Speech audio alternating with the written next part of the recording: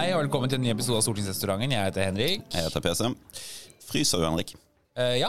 Gjør det? Ja, litt her. Fryser jeg litt. Det er blitt kaldt på huset fordi vi har skrudd ned temperaturen. Ja. Vi må jo være med på dugnaden.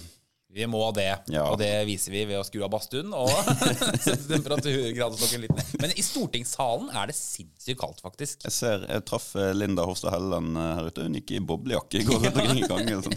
Men Linda er sånn som du kan se er frossen. Ja. Hun er sånn som alltid er frossen. Men jeg traff en i Arbeiderpartiet. En veldig hyggelig kollega vi har. Så jeg spurte sånn, ja, går det bra? Går det bra om dagen? Ja. Litt sånn, det sier man jo med litt alvor når man snakker med dem. Og så svarte hun, det er så kaldt i gangene. Det er liksom konstant 16,9 grader.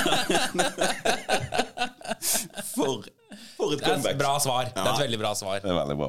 Nå er den jo skrudd ned til 15,4. Den er det. Ja, det er det. Ja, det var de Ja. 5 sekunder med skadefrid. Og så... Ja, og det skal vi holde oss til der, fordi ja, snart så er det sånn høyre raser, Famous last kollaps. words. Ja da, sånn er det. Ja. Det svinger opp og ned for alle partier. Men når det først svinger nedover for dem, så går det så jævlig dritt. Også. Ja, så det er beinhardt, altså. Ja, og da, denne debatten om hva som er galt i et parti, Ja, da vet du, altså da er det dødsmarsj og rett og slett dårlig stemning, altså. bare husk at vi hadde i 2009 eller noe sånt, en føljetong i Dagens Næringsliv. Altså det var en egen sånn, de hadde laget en egen sånn grafisk logo over, som var sånn, hva skal man med Høyre? Eller noe sånt. Så vi har alle vært der. Og alle som kommer ut og kaster seg på i den debatten, det er sånn, ja, nå, dette må fikses, Ja. og her er oppskriften, og så tar de sine egne Og kjepphester. oppskriften er den kjephesten jeg har gått og båret på i alle år. Ja. Og den største kjepphestprisen kan vi dele ut til AUF-lederen, som var ute i media forleden, Ja. og sa at den skuten kan vi snu på følgende måte. Og så lanserte hun 5 SV-politikk Ja, programpunkter. gratis SFO, gratis barnehage, gratis. Og glemmer da at hele velgerflukten egentlig har gått til Fremskrittspartiet og Høyre, Senterpartiet. Det er den aksen der, tror jeg, at Arbeiderpartiet har på et oppsidepotensial. Ja. Nei, og det som er vanskelig for Arbeiderpartiet, tror jeg er sammenlignet med for eksempel da vi sleit, da, ikke sant? Fordi i retrospekt, valget i 2009 gikk jo bedre enn vi også hadde trodd. Og det var litt fordi, jeg tror DN, jeg tror ikke de gjorde det for å være snille mot oss, men de bidro til det, de tømte bøtta for agg før valgkampen begynte. Og det gjorde at alle fikk lov å skrive en kronikk hver om hvor forferdelig dritt Høyre var, og Høyre må gå til Høyre, Høyre må gå til Venstre, Høyre må samarbeide med Arbeiderpartiet, Høyre må samarbeide med FrP, bare sånn hele tiden da. Men på at alle fikk sagt det lenge før valgkampen begynte. Det andre som skjedde var jo at du fikk egentlig en samfunnsdebatt om hvorfor trenger man Høyre. Og da, ut av det kom det også noen sånne, man trenger et ansvarlig parti på borgerlig side og sånn, for da var jo FrP 3 ganger så store som Høyre. Sånn. Og det kunne liksom næringslivsledere sånn skrive. Det som var problemet med Arbeiderpartiet nå er at det som ligger under og ulmer er jo personstrid, ikke sant? Som aldri har blitt tatt ordentlig tak i, og det gjør at når debatten da har en debatt om det, så kunne det vært masse sosialdemokrater som sa sånn, det beste med Arbeiderpartiet og sånn. Men så kommer Giske-saken opp, og så blir det en svær runde der, og alle mediesakene blir handlet om det, og så får Giske 1000 nye medlemmer, og så sier han sånn, ja, det treffer en nerve, og sånne ting. Og da kommer man ikke ut av grøfta, fordi det er det som også bidrar til å krøple partiene, tror jeg da. Og så har de stor konferanse, kartellkonferansen. Yes, det er LO da. Ja, men det er jo på en måte hele rørsla Yes. som samles. Støre holder tale og annonserer 100 millioner ekstra til kriminalomsorgen. Ja. Ikke fordi de skal få 100 millioner ekstra, men fordi de har brukt 100 millioner for mye på Ja.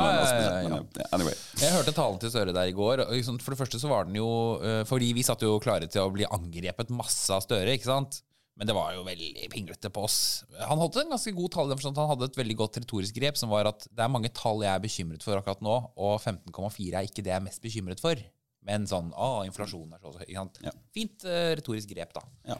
Men han sier også der i den talen sånn, og Høyre, som har vært mot kraftskatteøkningen hele tiden, nå er de plutselig for. Det er sånn, Høyre har alltid vært for kraft. Altså, hvordan kan du være så upresis som statsminister? Fordi det vet du jo at det ikke er sant. Var ikke det første vi sa da? Jo, vi sa det jo før budsjettet kom, at nå vil vi øke skattene på de offentlige kraftselskapene og bruke det på strømstøtte.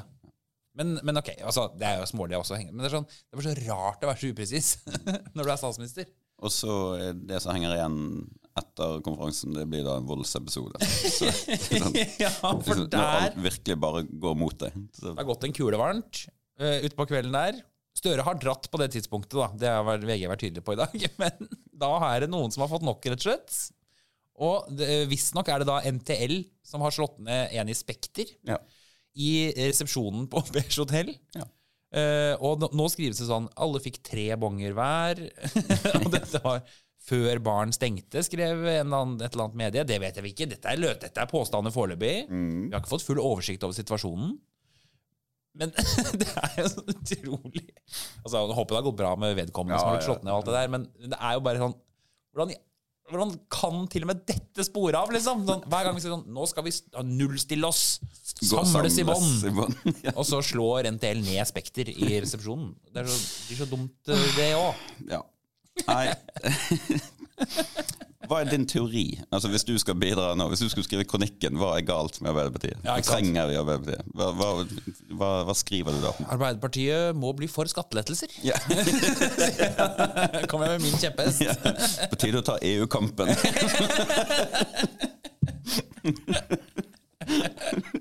Ja, nei men jeg tror, sett selvfølgelig som høyremann da, men jeg tror de har gjort en feil i at de har gått for langt til venstre i retorikk.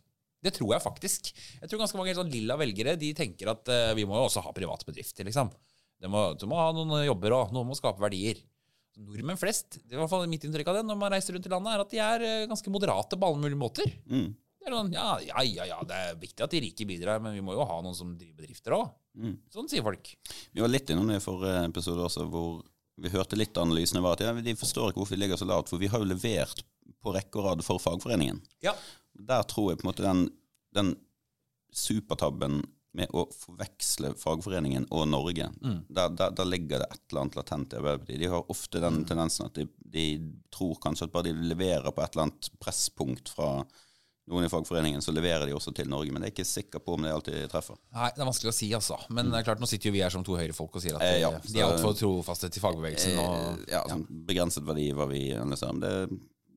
Men faktisk er det en av de vanskelige spørsmålene du får sånn på bakgrunnssamtale med journalister. Så hva tror du er grunnen til at AP sliter nå? Jeg synes faktisk det er sånn, altså det er mange grunner til det, tror jeg, men jeg tror det er noe mer sånn elementært i liksom den måten å oppføre seg som et mindre parti enn de er. Altså de oppfører seg som et særinteresseparti og ikke et sånn catch-all styringsparti. Og de har liksom latt seg drive i retorikken og alt på sånn laksebaroner og sånn. Og så tror jeg det ser så annerledes ut i landet da, enn det som de gir uttrykk for. Ja. Gratis tips fra oss. Gratis tips. Vær så god. Veldig nyttig. Takk for innspillet. Vi tar det med i prosessen. Det hadde jo vært fint å ha et parti på venstresiden som fikk budsjettene til å gå opp, og som hadde litt over 15% oppslutning. Det synes jeg jo. Det tror vi trenger.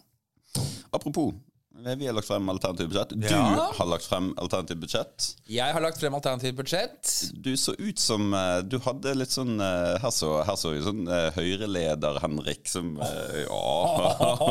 nei, det er ikke spekulering.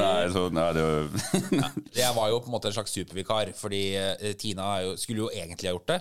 Men hun er jo sykmeldt, det har vi snakket om. Erna er på reise i Asia, og da ble det meg. Så det. Og så hadde du bildet... Og Helge og Tone, da. Ja. Helge Orten, vår midlertidige finanspolitiske talsperson, og Tone Trøen, helsepolitisk talsperson. Ja. Dere stod og hadde bildet utenfor dette. Hvor var det... Det er Månefisken, som ligger langs Akerselva, gammel industriarbeidsplass, nå utested. Det er ikke tilfeldig at det ble presentert der? Nei, det er det ikke. Hva var det storyen var? Storyen der er at dette var en gammel industriarbeidsplass som farget tøy. Ble bygget på 1850-1860-tallet, brukte elvekraften som, som det sa da. Og nå skal vi skape de nye jobbene. Og så er det et lokale som er ganske koselig, og som ikke bildene, det er ikke lysekroner og hvite duker overalt. Og så serverte vi kakao. Ja. Og der ble avbildet utenfor med hverdagsporselenskopp. Veldig naturlig. Jeg er enig i det. Helt naturlig bildesetting, selvfølgelig. Ja, men det ligger litt arbeid bak iscenesettingen av de seansene der. Både, husker når budsjettenighet, når regjeringen forhandlet budsjett med KrF og Venstre, så var det sånn, hvor skal det tas ut? Og så valgte man, var det Asko, eller jeg husker ikke. Men det lå er alltid sånn, det er alltid noe sånt. Men jeg tror nobody effing cares, egentlig, men vi gjør det. Men det som skjer når man skal ha en sånn pressekonferanse, er jo at vi er jo veldig opptatt av alle sammen å smile hele tiden. Ikke sant? Fordi hvis vi går rundt med rynker i pannen og krangler om sånne dokumenter og sånn, så vil jo det være klippebildene de bruker, så vi må hele tiden være blide. Fått mareritt. Ja, og det er ganske slitsomt når du egentlig er litt nervøs og spent på hvordan dette skal gå, men så skal du være veldig, veldig blid og ha lave skuldre. Og så sitter vi og prater sammen da, Helge, Tone og jeg, i en svært oppstilt situasjon naturligvis, på en scenekant og skravler og sånn. Og NRK filmer jo liksom rundt i lokalet og filmer oss og sånt da. Og så sier Tone sånn, ja, nå må vi smile og være blide. Fortell en vits da, Henrik. Og så sier jeg, Arbeiderpartiet. Og så lever vi på en måte alle sammen. Og så... Jeg står også. Ja, for da lo du sånn som Tone og Helge gjorde. Problemet var at NRK var jo nærme nok med det kamera. Vi var jo ikke mygget opp eller noe til å fange opp at, ja, ikke hele sekvensen, men at jeg sier Arbeiderpartiet, og så ler alle tre. Nei. Ja, det kommer på den Dagsrevyen-reportasjen da. Så det, takk for det, Mats Rønning i NRK. Det er et stjerneskudd øyeblikk. Ja da. Nei, men så bra. Men innholdsmessig i det alternative budsjettet, bare ta the elevator pitch. Ja, nei, altså vi har jo snakket masse om dette og lagt ut og delt og holdt på. Men, og vi øker barnetrygden og kutter skattene for de med lave inntekter, og vi gjør en del sånne ting, og vi satser på skolen og alt. Ja.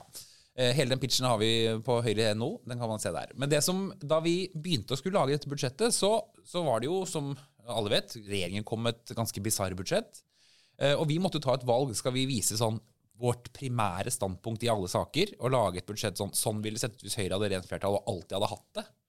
Og vi bare later som det som skjedde i 2021 ikke skjedde, og at det ikke var noe annet flertall?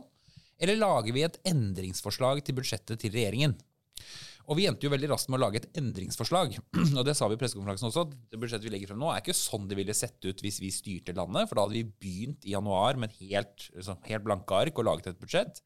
Men dette er det vi mener er det riktige å endre på i regjeringens budsjett. Og det gjør jo at vi også for eksempel, vi går imot formuesskatteøkningene til regjeringen, men vi foreslår ikke lettelser utover det.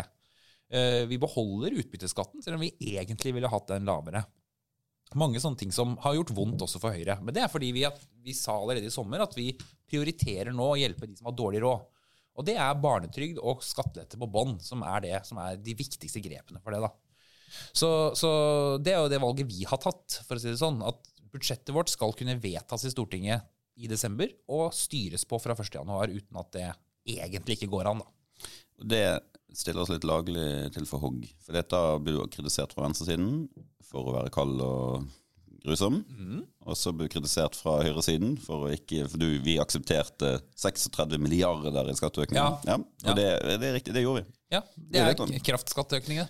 Vi har nå akseptert et skattenivå som ligner på Rødts alternative budsjett i fjor. Ja. Som er innrettet helt annerledes selvfølgelig, fordi skatteøkningene går på kraft og ikke på folk, men likevel. Ja da. Men den kritikken kan vi ta, men det er konsekvens av det valget vi tok om å være realistisk i stedet for teoretisk. Det vi kunne ha gjort, vi kunne tatt inn de kraftinntektene og så gitt de skattelettelser i stedet for, som man gjør nå, at man kompenserer på strømregningen. Det kunne vi ha gjort. Og da ville det jo ikke blitt 60 milliarder skatteøkninger. Det er jo bare en annen måte å betale pengene på. Så sånn sett, men selvfølgelig man kan si det, det er store skatteøkninger og Høyre er blass og kjedelig og sånn. Jeg tror for helt ærlig folk ikke er så opptatt av milliarden opp eller ned. Jeg tror de er opptatt av at vi gjør noen grep da, som både hjelper folk, men som også at i sum så har vi et mye bedre skatteopplegg for de som driver bedrifter også enn det regjeringen har. Men ikke sant, om det kommer på strømregningen før du betaler den, eller om det kommer på skatteseddelen din, det tror jeg ikke er så viktig for folk. Men det vil se ut som skatteøkninger siden vi gjør det på den måten. Og så får vi kritikk fra et tredje hold, og det er budsjetteknikerne. De som sier at dere budsjetterer med å selge en eiendom som har en takst på, som Finansdepartementet mener er 100 millioner verdt. Ja. Og dere budsjetterer med 400 millioner i inntekt fra den eiendommen. Ja. Mens taksten sier en tredje ting, og dermed så er det juksmetall. Ja. Men juksmetall, den aksepterer jeg nesten ikke. Det kan være, innimellom et og annet sted kan det vært gjort en og annen feil, men der ligger det en stor hemmelighet. og det er at rådgiveren som sitter og jobber med dette, Ja.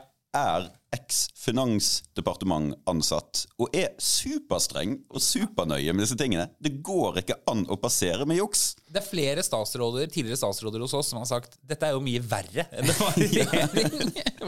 Nei, det går ikke. Ja. Og den skal posteres der. Nei, det er ikke mulig. Det er sånne ting hele tiden. Ja, så det er nesten...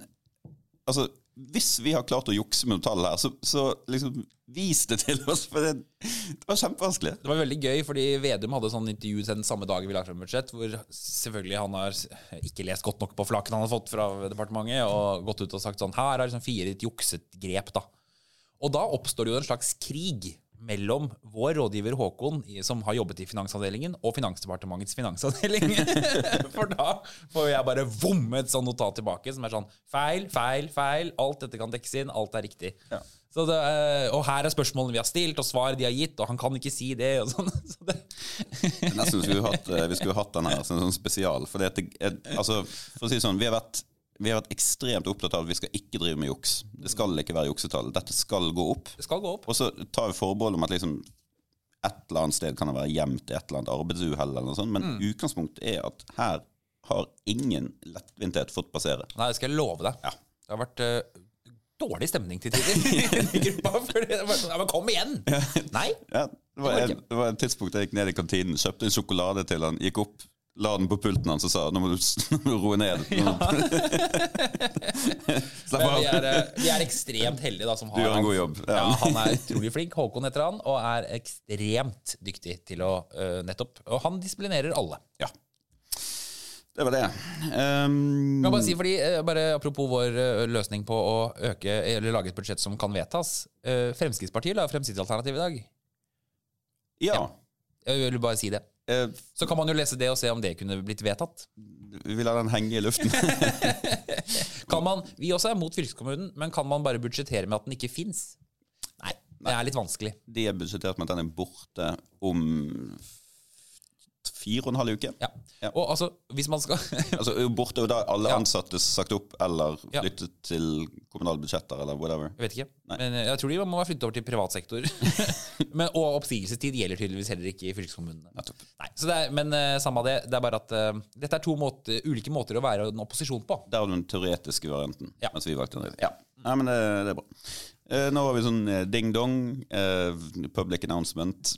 Vi er ikke felt i PFU, men vi må gjøre en presisering av noe vi sa i forrige episode. Ja. Vi hadde en tirade om dette med bruk av eksperter og sånn i media. Ja. Og så brukte vi NRK som eksempel. Ja, men det var fordi jeg hadde stilt spørsmål til NRK om dette i spørretimen. Det er riktig. Så vi går ikke så langt som å legge oss flate eller innrømme store feil, men vi presiserer. Men vi går lenger enn pressen ville gjort.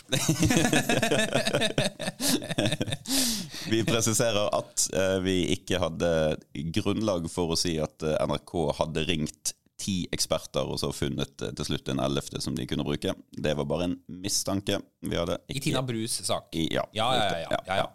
Og vi har ikke noe hold for å si at de har drevet med noe urent trav der. Det er seriøse redaksjonelle runder og sånn. Vi har bare stilt oss undrende til ofte, og brukte noen eksempler for episoder. Det kunne vi vært tydeligere på.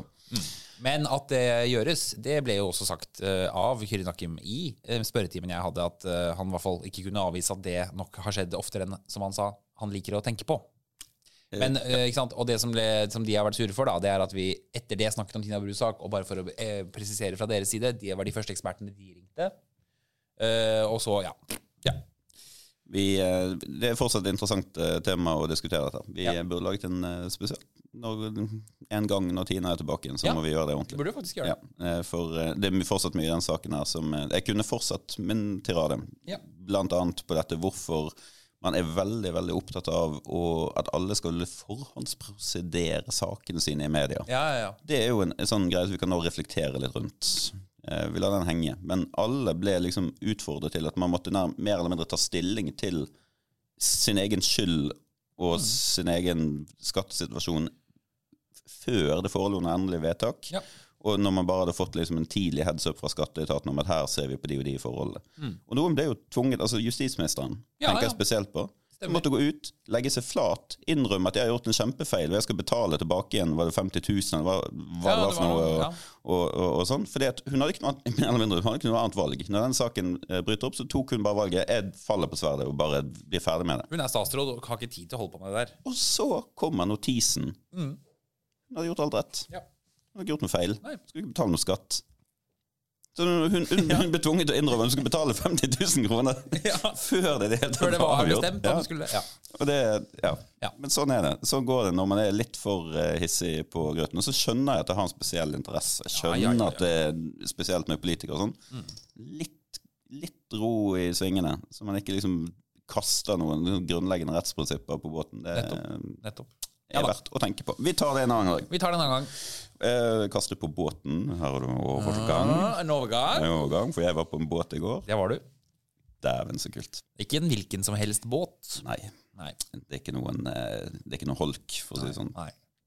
Det er en guttedrøm. Det er sikkert jentedrøm også, men å gå ombord i et hangarskip, et av verdens største, som ligger til kai i Oslo. Queen Elizabeth II. Yes, ma'am. Dæven for en opplevelse. Det var så kult.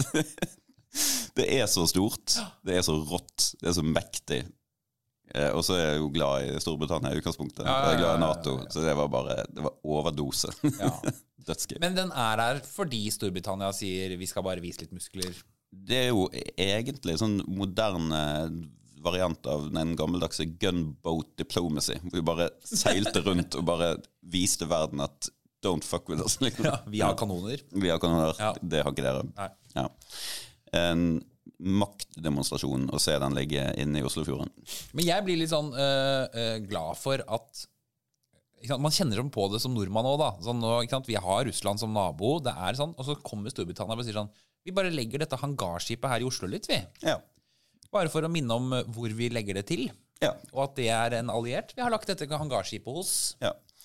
Samtidig som Russland sliter med å innta en landsbygd øst i Ukraina. Ikke sant? Ja, det er bare sånn, de klarer ikke å slåss mot restelageret til NATO engang. Og her ligger vi bare til påminnelse. Ja. Jeg blir stolt og glad av å være NATO-tilhenger. Det var nydelig. Nei, Storbritannia, England, we love you. Apropos England, hva holder du med i VM? Jeg holder med de pakistanske supporterne. De pakistanske supporterne til... Eller er de fra Pakistan? De pakistanske supporterne til England, eller de pakistanske supporterne til Portugal, eller Spania, eller Italia. Altså, for et shitshow. Men det er så sykt, men er det Pakistan de er fra? De er fra et av disse nabolandene. Jeg tror det var fra India eller Pakistan, eller det var som alle andre ting i Qatar. Innleid. Selvfølgelig. Kjøpt og betalt. Innleid masse supportere. Det er altså noe av det flaueste jeg har sett. Men tror de at verden er helt sånn imbesile? At ikke vi skjønner det? At vi tenker, jøss, det er jo masse supportere der nede da. Det er jo kjempegod stemning det her. Jeg lurer på om de bare på et eller annet tidspunkt har bare gitt opp. Ja, kanskje. Altså, de tenkte at dette skulle være liksom en stort sånn utstillingsvindu og sånn, og så bare skjønner jeg at dette rykker. Dette går ikke. Nei. We're fucked. Ja, we're fucked. Nå bare later vi sånn. Og nei, enten det eller, nå slår vi tvert imot. Nå viser vi våre arabiske naboland at nå setter vi foten ned for disse vestlige tullingene. Så de kansellerte for eksempel all alkohol på stadion, for eksempel, rett før. Det gjorde de. Som er en slags form for signalgivning. Hvor de bare skjønner at vi kommer ikke heldig ut fra dette. Nå står vi heller litt opp for liksom, de verdiene vi har. Men nei, Men hva skjedde med disse pride... altså, var det ikke den greia at man skulle ha regnbuehjerter på draktene? Eller noe sånt? Disse modige folkene som gikk ut og sa at nå skulle de stå opp for dette, og nå skulle de virkelig vise hva de sto for og sånn. Så ble de truet med gult kort til kapteinen ved kampstart, og så trakk alle seg. Og da tok alle av regnbue. Altså, så modig du var. Når du spiller fotball, og de får gult kort for å rive av seg drakten, eller de får gult kort for å liksom sabotere spill eller hale ut tiden og sånn. Du kan faen ikke ta et gult kort for å stå opp for en grunnleggende rettighet. Pride-hjerte på drakten din. Feige. Men det er jo også ganske flaut at de bøyde av for det. Kjempeflaut. De kan ikke gjøre det. Nei. Sånn har det blitt. Og så er han idioten Infantino og så alt denne talen. I dag, today I feel like a migrant worker. Det gjør du ikke. Today I feel like an African. Det var det han sa, var det ikke? Men jeg skjønte ikke hva han mente med det en gang. We feel embarrassed.